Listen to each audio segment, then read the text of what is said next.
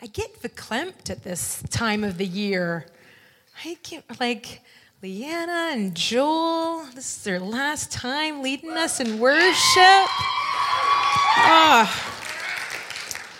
Hey, Joel, remember that time when I was praying and you dropped your bass? Okay, so funny story is he told me that today, and he's like, Kim, do you remember when that happened? I have no memory of it at all. But we love good stories like that. And we've been talking about stories that Jesus has been telling. And so one day, Jesus brought all of his disciples together, and he says, psst, psst, I got a story for you. And so he says, in a certain town, there was this judge who neither feared God nor cared about people and cared about what they thought. And there was a widow in that town who kept coming to him with a plea, grant me justice against my adversary. For some time, he refused. But finally, he said to himself, even though I don't fear God or care what people think, I'm gonna give you what you want here because you keep bothering me. I'll see that she gets justice because she will eventually come and attack me. This is the story that Jesus tells in Luke chapter 18, verse 1. So in this story that Jesus gathers his disciples together and says, hey, this is the story here. There's this certain judge and this widow. We've got these characters. And these characters that we kind of get them, right? Like, here is this widow who represents people who are helpless, who are experiencing injustice, and we kind of get what she might be like, right? Like, we're not, maybe we're not in the room a widow, but we kind of get, here's this woman who's in distress. And now, she's a widow, but she might not be old, okay? Like, she might not be a grandma. Like, that's when I think of a widow, I think of a grandma. She might not be a grandma. She's just disenfranchised. She's just doesn't have a husband to take care of her as society would allow. And that would be the way that things go. And this woman, she is tenacious. All right? She is tenacious. Actually, we can even go to the next slide there, Joyful Jorah. Yes, these are the characters. The widow. She is tenacious and she is persistent. And this tenacious and persistent woman of prayer is a type of person that Jesus says, hey, like, this is really great. She's really great. Jesus is using her as an exemplary person. But then we've got the judge. The judge in our story. Well, he doesn't fear God and he doesn't like people. Sounds awesome. He's a fiercely independent man. He has a moral obligation. So his job as a judge, he has a moral obligation to take care and be sensitive to people like this widow. It's his job to do that. And God has some serious expectations for people who do this job and for people in general. In fact, in Exodus chapter 22, verse 2, God says this, he says, you must not exploit a widow or an orphan. If you exploit them in any way and they cry out to me, then I will certainly hear their cry, and my anger will blaze against you. Blazing anger from God. Does anybody not like, that feels big to me? Okay, that feels big. Blazing anger. Okay. So he has a moral responsibility to take care of this woman, to get the justice that she is seeking, and he's just reluctant to do it. He's just being a stick in the mud. Back to the women for a second. Back to the widow. So to the judge, she's annoying, right? She's annoying. Does anybody here have a little sister? I'm a little sister. Right over here. Yes, I can say that it has been my life's ambition to be annoying. That's like, I just slide right into that sometimes. And some of you are the result of this. Like, for example, there are many of you who have tried to go up the elevator from the first floor, and the door is about to close, just about to close, and you're thinking, I'm going to head up to my room. And no, the door opens wide, and where are you? Still on the fourth floor, because who pushed the button before you could get up? Me. Because I'm an annoying little sister sometimes. This woman is annoying to this judge.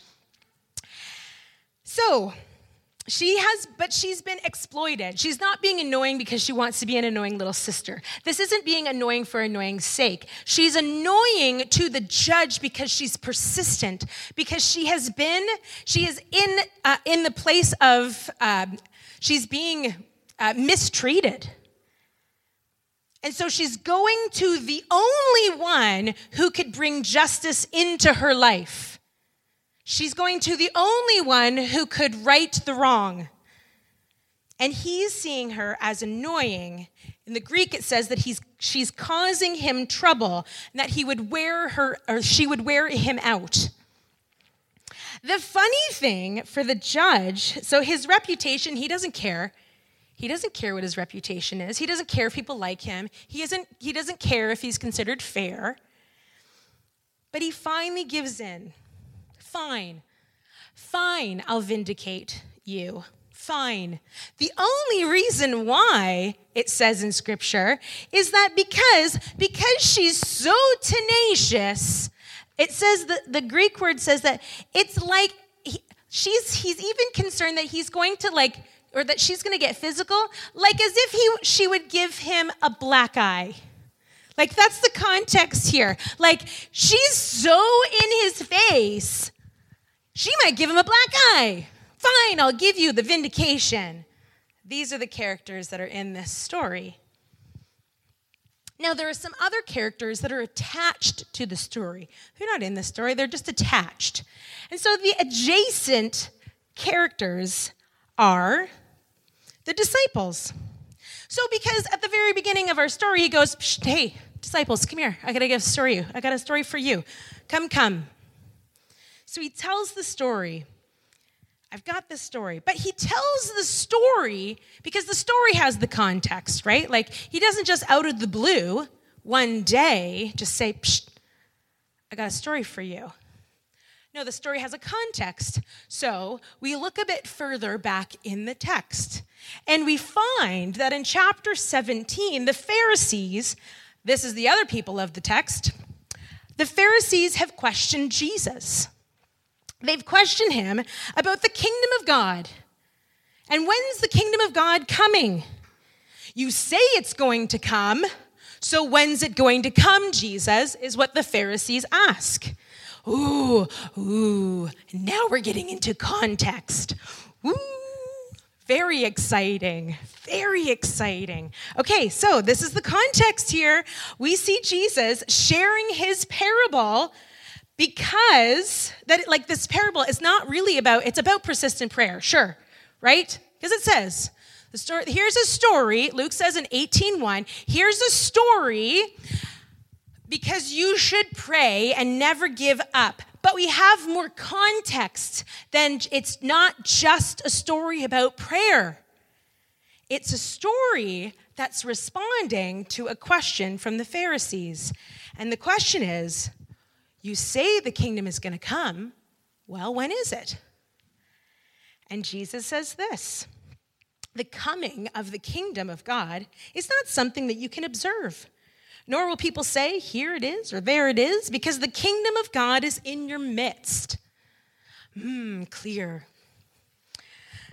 Okay, so then we continue on and see in chapter 17 that again, so the Pharisees ask this question, what's this thing about the kingdom of God? Oh, and he says, it's in your midst.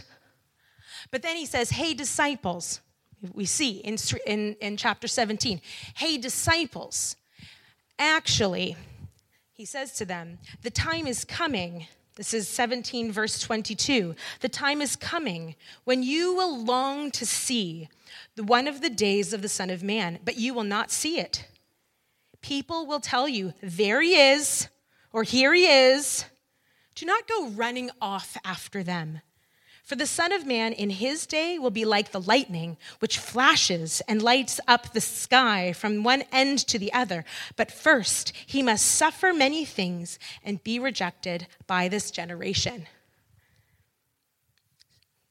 As Jesus is responding to the disciples and responding to the Pharisees regarding the kingdom of God, he's introducing the concept of the already and the not yet.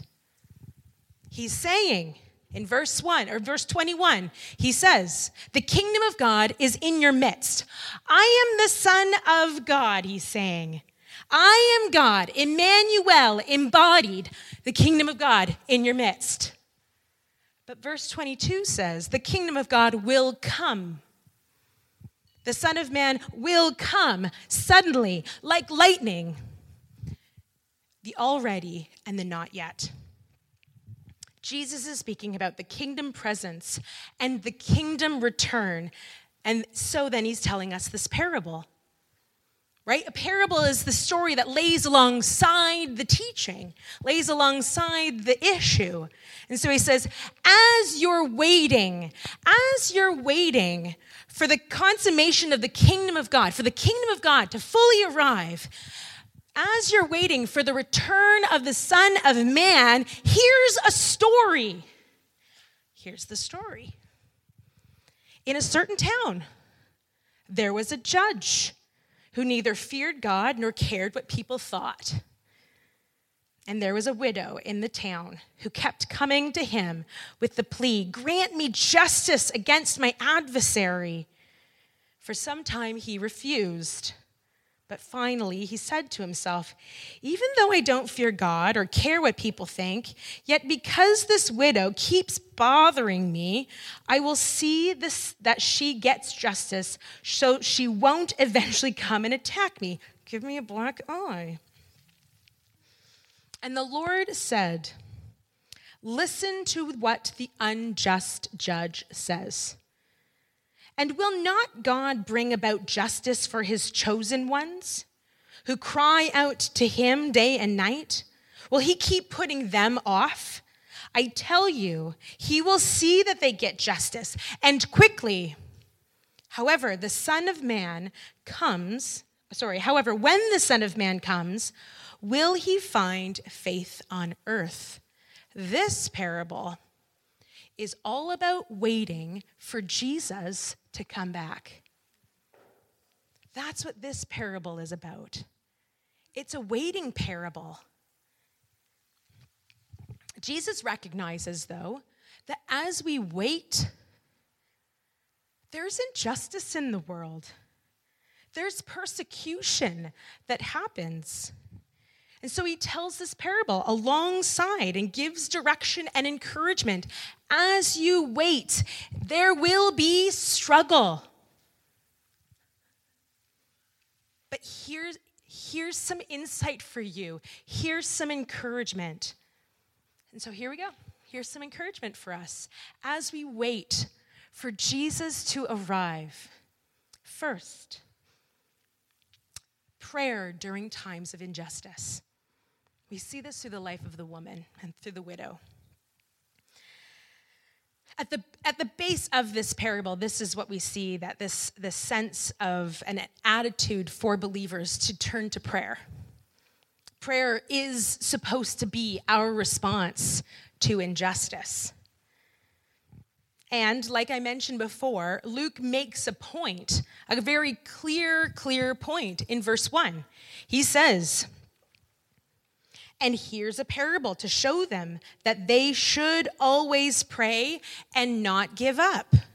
Now that we know that this text has everything to do with Jesus' return, the concept of not giving up has a little bit different understanding, doesn't it? Luke highlights that no matter what happens, as we wait, no matter what happens, it's important to maintain faith in prayer. The parable challenges us to turn to God and rest in his promises, to rest upon him. What's neat, and just the timing of where we are in the Christian calendar, and Jesus aligns himself here. He recognizes there's injustice, but he aligns himself with those that are infringed, those who have experienced injustice. And this is what we honor and we celebrate this weekend. Jesus knows suffering more than we will ever know. More than we will ever know. And we will take time to honor, to respect, to reflect, and to celebrate that over the amount of years that we are here on this earth. But Jesus, he says that suffering is going to happen. I'm going to even take it on myself. But the widow who is suffering, who is experiencing injustice, it could go a couple of different ways for her, because it goes a couple different ways for us, doesn't it? She could be consumed by it, right? She could be consumed by her plight, overcome, not make her way to the unjust judge. She could be consumed. She could also decide to punch him in the face, give him a black eye. She could also seek out her own justice, right? Well, if you're not going to do it, I'll do it myself, right? Roll up her sleeves, get all girl boss out there, you know? But the widow challenges us. The widow is in this story challenges us not to placate to our plight, but that we will position ourselves when we're in places of injustice, to position ourselves in prayer. Don't placate, position ourselves in prayer.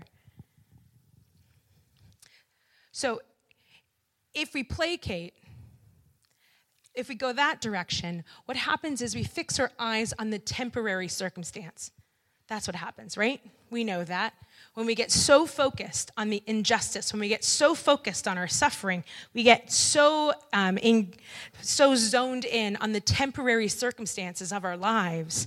But if we position ourselves in prayer, what that does is it fixes our eyes on the returning Christ. It fixes our eyes not on the circumstance, but on the only one who can right the wrongs. It fixes our eyes on him and not our circumstances. And when we fix our eyes on him, we know that holds hope. Looking into our circumstances is despair. Looking unto Jesus is hope. Romans 8:18-25 speaks about that prayerfulness in suffering, living in this and living with hope. It says this, "Yet, what we suffer now is nothing compared to the glory he will reveal to us later. For all creation is waiting eagerly for the future day when God will reveal who his children really are. Against its will, all creation was subjected to God's curse, but with eager hope, the creation looked forward to the day when it will join God's children in glorious freedom from death and decay. For we know that all creation has been groaning, as in the pains of childbirth, right up unto the present time.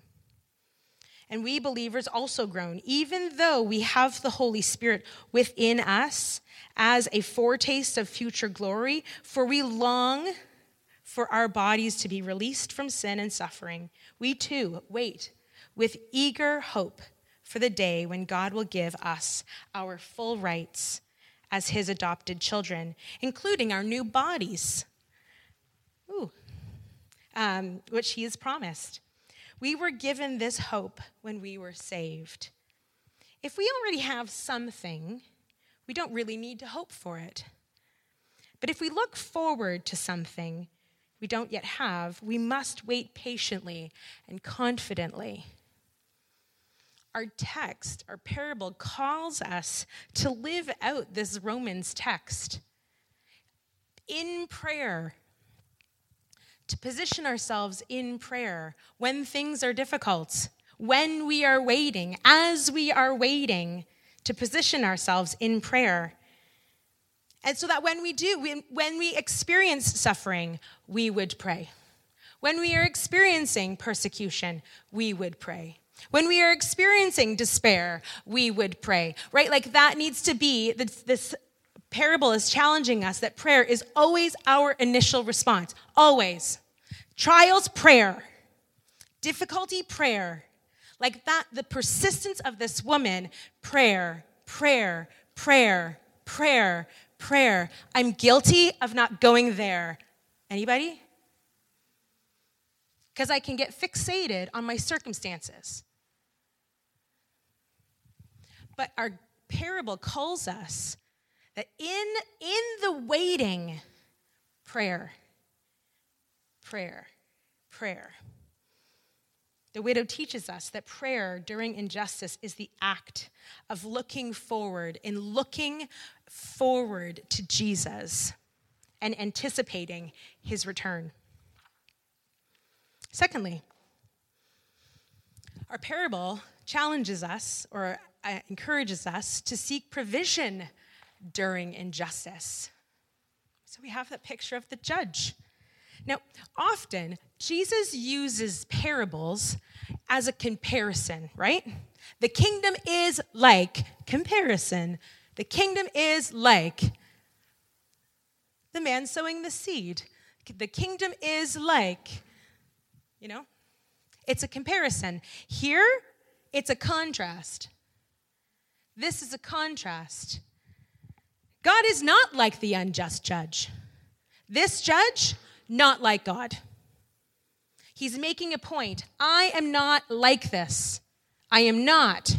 That unjust judge, he finally vindicates the woman. That's not me, he's saying. That's not God. No way. Now, we know that, right? Like we see often Jesus is moved to compassion, we read in Scripture. And as we've been going over Exodus, and we see this throughout the Old Testament, God is often moved when his people cry out, right? Our text in Exodus says that if widows or orphans, if they're not treated well, and they cry out to me, I'm going to blaze with anger. He has a heart for those who are experiencing injustice. This is who our God is. So is he like the unjust judge? No, absolutely not. But I think, because sometimes I do, and I'm not that special, some of us feel like God's like the unjust judge, right? Some of us, we've been praying, we've been tenacious, we've done the things, and no answer. And we feel like God is being like that judge who's just waiting out the woman. If I just wait her out, she's gonna stop. I don't care. I don't care, right? That's sort of, sometimes we think maybe God doesn't care. Maybe God doesn't care where I work. Maybe God doesn't care who I'm gonna marry. Like some of us have convinced ourselves that God doesn't care about our lives. That's not who God is. That's the unjust judge. That's not our God. Because he cares. He cares very much about your finances. He cares very much about your healing in your body. He cares very much about your job. He cares very much about your family. He cares very much about your future spouse. He cares very much about what you're going to do with your life. He cares very much about where you're going to end up, like where your soul will be. He cares very much about you. That's our God. He's not the unjust judge. This parable holds contrast. It's not a comparison. So in our parable, Jesus says, listen to what the unjust judge says. And will not God bring about justice for his chosen ones who cry out to him day and night and he will keep putting them off? I tell you, he will see that they get justice, and quickly. God will respond to the cries of his people. You are his people. He will respond to your cries. He will. When I was in grade 1, my brother Glenn and I, we went to, what's the school called? Westland Public School in Whitby, Ontario. And we would walk back and forth to school. And I was in grade 1 and he was in grade 5. And he really would just walk me because I was too young to walk on my own. And it felt like a very long walk for my 6-year-old self. I don't know how long it was, but it felt really long. And after a long, hard day of grade 1, I'm tired. And we started to do this thing where when we would walk, Isaac, could I use you for a second? Okay, could you come here for a second? This was not in the notes. Okay, so can you great, like this. Great. So imagine Isaac is Glenn, okay? And so, we would be walking, and I'd be dragging my backpack. And eventually what I would do is I'd fling myself onto him, and then I'd lay all of my weight on him, and then I'd say, drag me. You can drag, okay, thank you. Give that. And I'd dead weight on him, just dead weight, drag me. And then eventually at some point or other, my grade 5-year-old brother would do that to me, and I'd be and we'd drag each other because we're tired from all the learning that we've done, Yeah. So we would constantly, and even as we got older, we would do this to each other. We'd throw our entire body weight onto each other, drag me. And sometimes we often feel like we have to hang off God and declare, drag me. Come on, could you just provide, right? And we get into this drag me, this, But that is one perspective that we could have of God, that we would be dragging, almost did anybody hear when you were kids, you'd hang on to your dad's leg or, and that's for some reason, kids trying to get something, so we just hang on their leg. That's a good way to get something, but we do it. And sometimes we, dead body ourselves before God and drag me, right? We think that we have to live somehow, that's the posture that God's provision is needing. God wants to move in your life. God wants to answer and move in your life. Your needs, he wants that. You don't need to actually convince him to move in your life. You don't need to. Has anybody here ever tried to convince God before? Yeah. Okay, me and Riley, great. We're in it together. Great. We're not alone, Riley. We're not alone. They just haven't put their hand up. It doesn't work. We don't need to convince God. We don't. He already wants to move in our lives. And what if we actually addressed God and came into his presence knowing that he wants to hear us? He actually wants to provide. He actually wants to hear you because he's not the unjust judge. That's not who our God is. Now, go back Like, the text talks about how, like, okay, I will tell you, he will see the injustice, and he will get justice, and quickly. Ooh, sometimes that makes us feel uncomfortable because we have unanswered prayer. Well, what does this mean? What are we talking about here?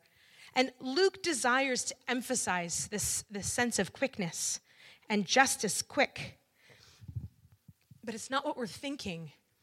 It's not the speedy answer that we're looking for. That's not what this is. What this is addressing, because remember our context? This is about Jesus coming back, and Jesus can come back at any time now, quickly. It's this idea that Jesus will come back soon. Jesus will bring justice very soon. When he comes, justice. Quickly, at any moment, Jesus will return. Quickly. It's not just, am I going to find out if I get my internship or not? Quickly. No, it's not that. We're talking like capital J justice here. Quickly. By the return of Christ, justice. And so in the meantime, while we're waiting, and we're talking about, am I going to hear if I get my internship? Cindy spoke a wonderful message about God's provision. So if you need some encouragement in that regard, listen to her sermon because it was fabulous. It was just so encouraging. But this parable reminds us that God actually wants to provide for you. God actually cares about the injustices of the world and wants to provide. He wants to. So we're going to pray, look to Jesus for our provision. And then our last P of the parable shows us or talks about perseverance during injustice. And we see this through the chosen ones. We had some other characters slide in at the end of the parable. The chosen ones. Remember our Romans text, right? That we are waiting. We are waiting while there's suffering. We are waiting. And we will become.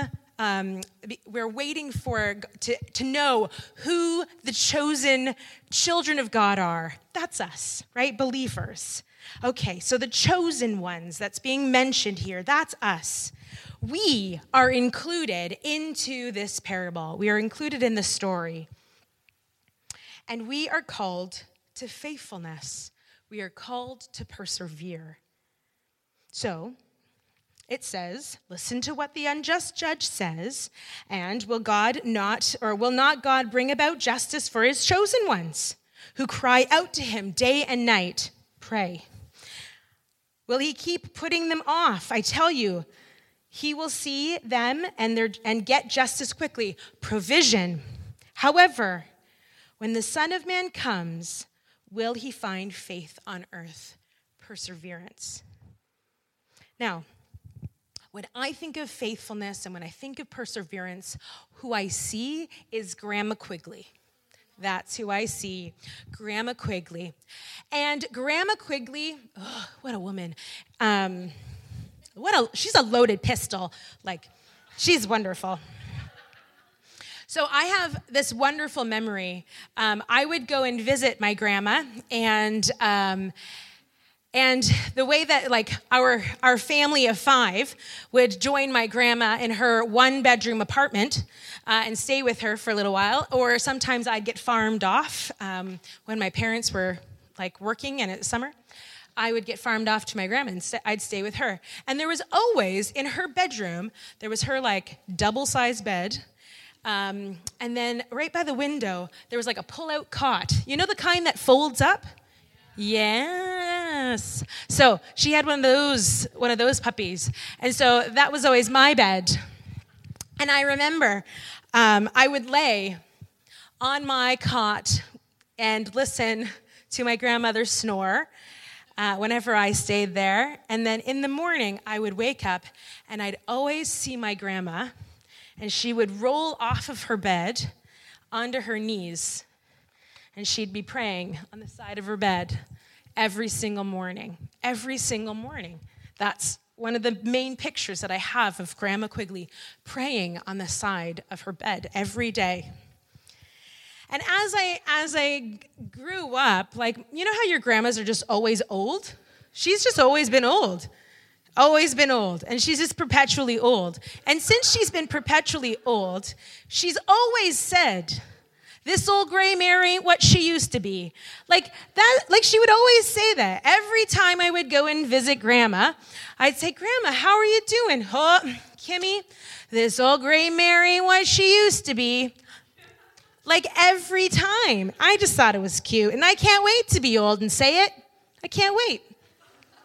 It's wonderful.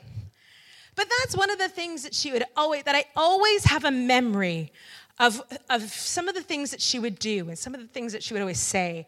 And so I always remember her praying at the side of her bed. I remember in her kitchen, she had Micah 6:8 right by her cupboards.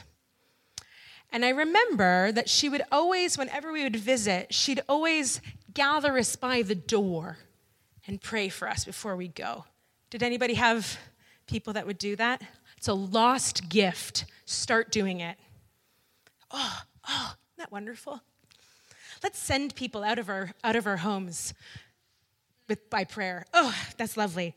And she would always be praying for us. Always praying. And whenever I talk with her on the phone, she'd always tell me, I've been praying for you. Every day I pray for you, Kimmy. Every day I pray for all of ya, she'd say. And then as she would get older, like she's just old all the time, but I would go and visit her and she'd sit and she'd just get smaller and smaller and smaller as she get older and older and older. And so I'd say, Grandma, how you doing? And she'd say, this old gray Mary, what's supposed to be? I'm praying for you, Kimmy. And then right after that, what she'd say is, the Lord's coming back any day now. Any day now. The Lord's coming back. Any day now. And that was for many years, that was our conversation. This old gray mare ain't what she used to be. I'm praying for you. Jesus is coming back any day now. That was it. That's what I think of when I think of faithfulness and perseverance. It's someone who prays. It's somebody who knows Jesus and just can't wait. Can't wait for Jesus to come back. Can't wait. That's where her entire life has been built on the fact that Jesus is coming back any day now. I don't know if we're there as much anymore, and I think we're not good for it. The other day, I was driving down Old Claiborne, and I was just, reading this and thinking, and I thought, does my life actually reflect my belief that Jesus is coming back? Does it matter to me? Does it matter to me that Jesus is coming back? It's pretty specific in Scripture that Jesus is coming back. It's not specific about dates. Doesn't need to be, because that would mess us all up. But do we think about Jesus coming back? I don't know if I do think about Jesus coming back enough. I don't think enough. I don't say very often, Jesus is coming back any day now. Because don't worry about the 20 years in between you and me, but we've grown up in this place where we don't really think about Jesus coming back. We don't talk about that very often. That's for the old people. That's for the Grandma Quigleys. My friends, we need to hear. We need to hear in Scripture. We need to remember that, yes, we celebrate this weekend that Jesus died for our sins, that he rose to life, which means we have life in him, but he is coming back for his church. It's really clear in Scripture. This is happening. And I don't know if we talk about it enough. I also think that if we really held on to the fact that Jesus is coming back any day now, I think we'd live differently. I think we would. I think we would pray prayers that are big and bold because we know that we have a God that provides. I think we'd actually believe it this time, right? I don't think we'd drag me. I don't think we'd do that with God if we actually believed that he was coming. I think we'd say, okay, God, let's do this. You can do this. We need this miracle. We need this healing. I think we'd be far more faith-oriented in our lives if we actually held on to the truth that Jesus is coming back any day now. Any day now. So in Philippians chapter 3, it talks about how we are citizens not of this world, but we are citizens of heaven, right? So there's this quote from a guy by the name of Howard William. What a name. And it says this. He says, the church exists today as resident aliens, an adventurous colony in society of unbelief. As a society of unbelief, Western culture is devoid of a sense of journey, of adventure, because it lacks belief in much more than cultivating an ever-shrinking horizon of self-preservation and self-expression. Our goal in this life is not to express ourselves.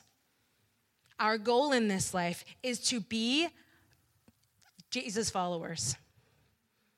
Is to be citizens of heaven, awaiting to go back home. We are not citizens of this world. Our King is coming back again, and he is going to take us, and we are going to join with him in glory. That's exciting. That's exciting, and that changes the way that we live in this world, right? It brings a little bit of urgency into our lives, doesn't it? Yeah. The only way that we can make sense of this life as followers of Jesus, and my hairdresser yesterday said, life's on everybody. I was like, that's brilliant. I love it. Life's on everybody.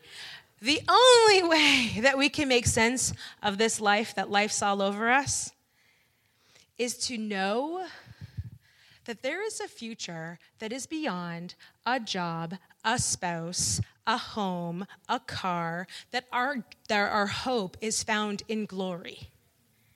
And that glory is coming any day now. So, I'm going to invite the band back. So tonight, we've talked about prayer. We've talked about seeking a provider, believing that God is good, that he actually wants to provide. We've talked about persevering from the place of knowing that Jesus is coming back. This is our parable. And so my wonder is, what's God saying to you? What's God saying to you? So I'd love for us to just stand, change positions. We could stand. And I'd love for us to just even be at a place of reception. Even now, being in a place of prayer, of saying, Lord, what would you have me to hear tonight? How would you desire for me to respond?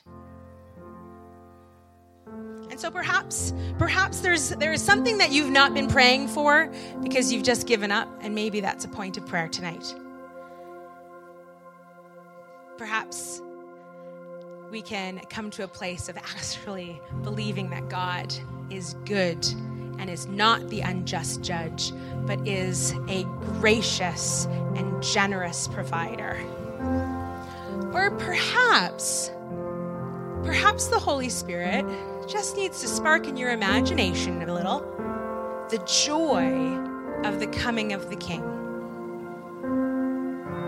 So the band will play. We can respond as the Holy Spirit is leading us for a little bit.